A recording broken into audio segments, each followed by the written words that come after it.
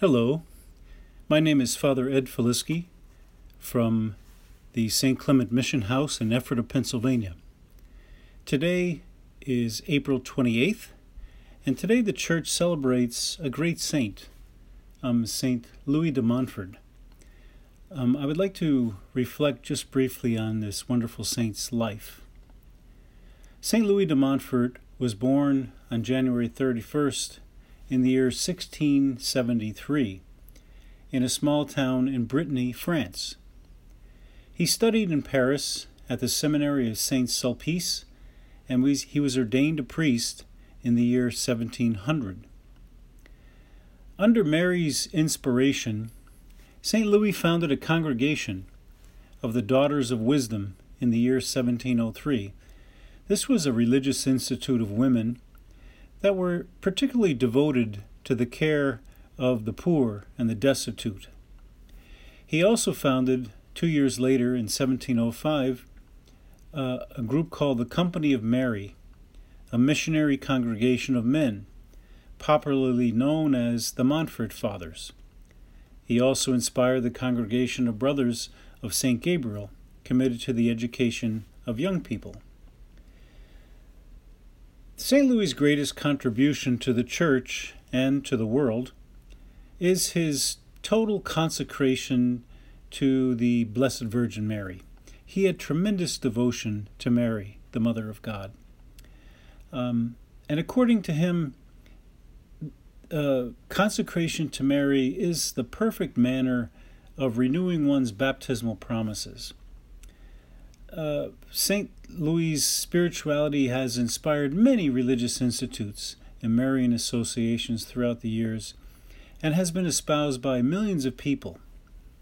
A special note that John Paul II, who is now also a saint, he chose for his papal motto, Totus Tuus. These are the first two words of St. Louis de Montfort's total consecration to Jesus through Mary. In true devotion to Mary, St. Louis prophesied that the army of souls consecrated to Mary will be her instrument in defeating the devil. As Satan gains power in the world, so much more shall the new Eve triumph over him and crush his head. De Montfort died on April 28th in the year 1716 at the young age of 43. He was beatified on January 22nd in 1888 by Pope Leo XIII, and he was canonized a saint on July 20th, 1947 by Pope Pius XII. He's venerated as a patron saint of preachers, and the cause for his declaration as a doctor of the Church is now being pursued. The title Doctor of the Church is one that's reserved for very few in the history of the Church. I think there's only something like 16 or 17 doctors of the Church. So that gives us an idea of how highly St. Louis de Montfort is thought of, that his teachings would be so instrumental in forming the thinking of the Church that he would be declared a doctor. St. Louis wrote 5 significant works, all of which are still published today. They are The Love of the Eternal Wisdom. The second is a book called Friends of the Cross. The third is True Devotion to the Blessed Virgin. The fourth is The Secret of Mary. And the final one is The Secret of the Rosary. To St. Louis, Jesus Christ, the eternal Word of God, the second person of the Blessed Trinity, he took flesh in the womb of the Virgin Mary. And St. Louis wrote, "To know Jesus Christ, the eternal wisdom, is to know enough. We don't need to know anything more. To know everything and not know Jesus Christ is to know nothing." He says, 1,000 times happier is the man into whose soul wisdom has come to dwell. To acquire wisdom, we must seek him ardently. That is, we must be willing to abandon everything, to suffer everything, and to undertake all things in order to possess Jesus Christ. Hence, according to St. Louis, the surest and the easiest and happiest and most perfect way to Jesus Christ is simply through his mother, Mary. And this brings us to his great genius. When St. Louis explains the role of Our Lady's, her role in redemption, in his treatise on the true devotion to the Blessed Virgin, he writes this. He says, "It is through the Most Holy Virgin Mary that Jesus came into the world, and it is also through her that he has to reign in the world. It was through Mary that the salvation of the world was begun, and it is through Mary that it must be consummated. Devotion to our Blessed Lady is necessary for salvation.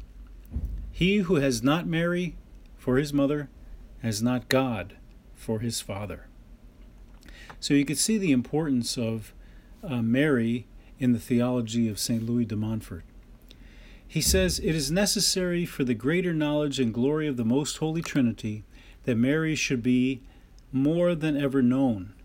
Mary must shine forth more than ever in mercy, in might, and in grace." But the power of Mary to Louis is a relational thing. How do he believes we need to consecrate ourselves, and he did this himself, to consecrate ourselves completely to Mary, the Mother of God. And how does one become a slave of the Blessed Virgin? How do we consecrate ourselves completely to her? Well, according to St. Louis, the easiest way is by first carefully studying the true devotion, his writing, and then by confidently making and faithfully living by an act of consecration to the Mother of God. And he composed a prayer, or a formula for consecration, and it goes as follows. He says, and this is what you should consecrate yourself to. "In the presence of all the heavenly court, I choose thee this day for my mother and mistress. I deliver and consecrate to thee, as thy slave, my body and soul, my goods, both interior and exterior, and even the value of all my good actions, past, present, and future, leaving to thee the entire and full right of disposing of me, and all that belongs to me, without exception, according to thy good pleasure, to the greatest glory of God, and in time and in eternity." So that's the act of consecration. And through this act, St. Louis believes that when we consecrate ourselves to Mary, that is the most direct and the most sure way or path to her Son, Jesus Christ. So we owe a great debt of gratitude to this wonderful saint as we honor him today. And so I would like to just conclude with a little prayer to our Saint Louis de Montfort.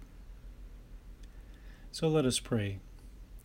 O God, who in the power of the Holy Spirit have made St. Louis Marie an ardent apostle of Christ crucified and a faithful son of the Virgin Mary, grant that through his example and intercession we may be renewed in the spirit of our baptism and be always faithful to our Lord Jesus Christ, who lives and reigns with you and the Holy Spirit, one God, forever and ever.